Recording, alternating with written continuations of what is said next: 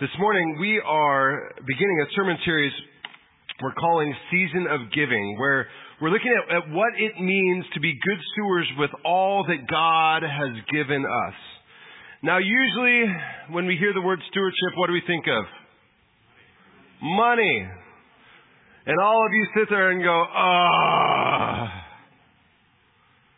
and squirm a little in your pew and think, did he just say sermon series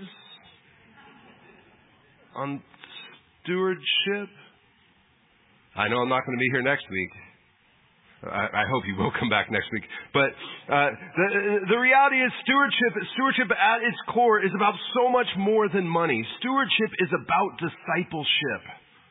Stewardship is a discipleship principle. It's about the way that we follow Jesus with our time, with our talent, with our treasure. It's all encompassing. It is not just about money. So yes, while we will talk about money over the next 6 weeks, the goal of this isn't to say, let's talk about money over and over and over again. It's let's talk about discipleship over and over and over again, because as followers of Jesus, we are called to be disciples, to take what we have and partner with what God is doing in the world now and today. All of what we have, our time, our talent, and our treasure. Now, this church has an incredible history, an incredible legacy of mission and service to and in this community, and we're going to hit on some of that legacy this next Sunday. So you do want to be here for that. But that history is rooted in the belief that God has called us to use what we have for God's purpose. So as we dive in this morning, will you please join me in prayer? Let's pray together. Gracious God, we thank you for all that you've given us as individuals and as a community. Lord, as we spend the next few weeks talking through how we use our time, how we use our talent, how we use our treasure, we ask that you would be with us. And Lord, in these next few moments, we ask that you'd give us ears to hear what you have for us. And Lord, I ask that you would take my words and use them for your kingdom. We pray these things in your name. Amen. So our first passage this morning, and what our choir just so aptly sang, is the earth is the Lord's and all that is in it. Reminds us that everything in the world, everything belongs to the Lord. Now, it's a psalm that's usually attributed to David, and there's a picture painted of this creating king, if you will, who's approached kind of reverently, maybe gently, by one of his subjects.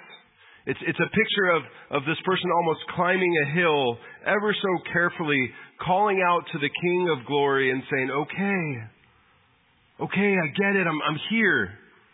I'm here, and I submit to you. I'm here to worship you. Who is this King of Glory? You are the King of Glory. Now, it's almost the same sort of image that we see in Exodus when Moses approaches the burning bush. And those of us that know that story, he hears God's voice from the bush and is told to take off his sandals because he's standing on holy ground. Kind of this image of, we're called to reverence when we're by, or to lift up this King of Glory when we're by and around God. And the reality is, every Sunday when we come together to worship God together, we're called to come with that same sort of awe, that same sort of posture. So next Sunday, when you walk in, if your shoes are out in the narthex as you come into worship, that'd be fine. It's a joke. It's okay. But we do come together every Sunday to worship the God who created everything, to worship the King of Glory. We come to worship on Sunday, but our relationship with God, our attempt to follow Jesus doesn't end and doesn't stop here. It continues into the rest of the week. And in reality, that's what stewardship is. It's recognizing that everything we do is in response to that King of Glory and what that King of Glory has done for us.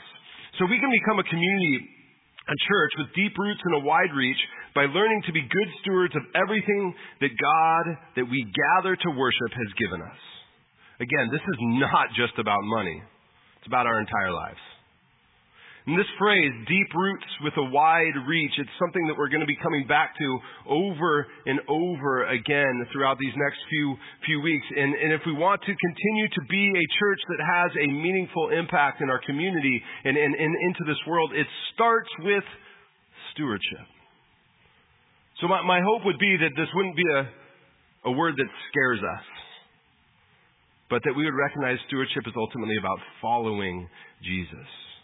My hope is the sermon series would spark conversations among us. Kind of conversations around our community that will help us to ask questions about who we are and how we function on a day-to-day basis. Now, for many of us, the way we think about stewardship, how we view our time, how we understand our talent and our treasure, it all stems from the place where we were raised, or the house in which we grew up. So, someone who lived through the Great Depression, for example, is going to view resources differently than someone who didn't. Right? Just kind of makes sense. If you grew up in a home where both parents worked full time, the way you think about time management is different than someone who grew up in a home where only one parent worked and one parent stayed home. Now, as a kid, whenever stewardship came up in my house, my mom would tell the story of her two aunts, who were both tried and true Methodists, and they would bicker back and forth about giving to the church. One supported international missionaries and saw that was a part of her tithe, and the other one said, no, the only thing that counts is if you give to the local church. And they would go back and forth with one another. And hearing those conversations shaped my mom as a child, and then ultimately shaped me as well as I heard them. So the very first time that humans are mentioned in the Bible, it's connected to the king, to the task the King of Glory gave to his prized creation. We read it here. Then God said, let us make humankind in his image, according to our likeness, and let them have dominion over the fish of the sea, and over the birds of the air, and over the cattle, and over all the wild animals of the earth, and over every creeping thing that creeps upon the earth. So God created humankind in his image. In the image of God he created them. Male and female he created them. God blessed them, and God said to them, be fruitful and multiply, and fill the earth, and subdue it, and have dominion over the fish of the sea, and over the birds of the air, and over every living thing that moves upon the earth. God said, see, I have given you every plant yielding seed that is upon the face of all the earth, and every tree with seed in its fruit. You shall have them for food. And to every beast of the earth, and to every bird of the air, and to everything that creeps on the earth, everything that has the breath of life, I have given every green plant for food. And it was so. God saw everything that he made, and indeed it was very good. And there was evening, and there was morning, the sixth day. Thus the heavens and the earth were finished, and all their multitude. And on the seventh day, God finished the work that he had done, and rested on the seventh day. Stewardship involves resting. God worked and worked and worked and rested. And he rested on the seventh day from all the work that he had done. So God blessed the seventh day and hallowed it, because on it God rested from all the work that he had done in creation. This is the word of the Lord. Thanks be to God. Now, throughout history, historians, theologians, and scientists, they've gone back and forth over what we just read. The different dialogues around creation have been around for a long, long time. And it's important that we have those dialogues, that the church is a part of those conversations, especially as scientists figure out more and more. And I'm thrilled to be a part of a congregation that values those conversations, to be a part of a denomination that values them as well. And however we read the creation account, what we just read, we can't deny that there's a picture painted of God as God being this kind of ultimate creator. God literally speaks the world into existence, and then speaks again, giving humanity the authority over everything that's created. have dominion, rule over. Fish of the sea, birds of the air, cattle, and all the wild animals. Every creeping thing. Think of all the creeping things you can think of. Every creeping thing on the earth. Plants in the trees. And before that, he talks about the relationships that we're called to manage, to take care of as well. The entire reason we're called to give of our time, of our talent, and our treasure is because we follow a giving God who has given us so much. We follow a God who has given us so much. So when we're good stewards with what we've been giving, we begin to live into our God-given purpose. Now, I'm incredibly grateful that my 3 kids, when it comes to artistic abilities, don't take after me. I'm very grateful that they take after my wife, Haley. They know that Play-Doh makes me cringe. Something about anybody else like that? Am I just that? Play-Doh just ugh. I don't know what it is. Play-Doh makes me cringe, and if they want anything drawn beyond a simple stick figure, they need to go to Haley. It's just not happening. My daughter can color in between the lines much better than me already, and she's 2. I wasn't talking about the 7-year-old. I was talking about the 2-year-old. It seems like every week they hand me something that they're created that they're just proud of, right?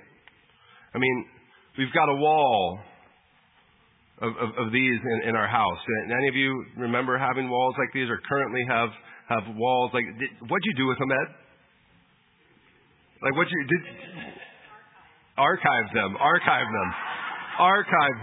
Yeah, what do you do with all this stuff? Because there's always something coming home. They're always creating. Sometimes it's created at home, and it's not like I would ever take one of my kids' creations and say, "Oh, that's nice," and then I just right in front of them. Don't worry, this is just a blank of scrap paper. It's not one of my kids' precious creations. But it's not like I would take something that they've created and in front of them just kind of rip it to shreds. Say, it's just a kid's project. My kids put a lot of work into what they create. It's something that they hold dear. And when they give it to me, they're proud of the gift that they have given to me. And in the same way, God has given us gifts that God is incredibly proud of. And said, hey, take care of these. Manage these.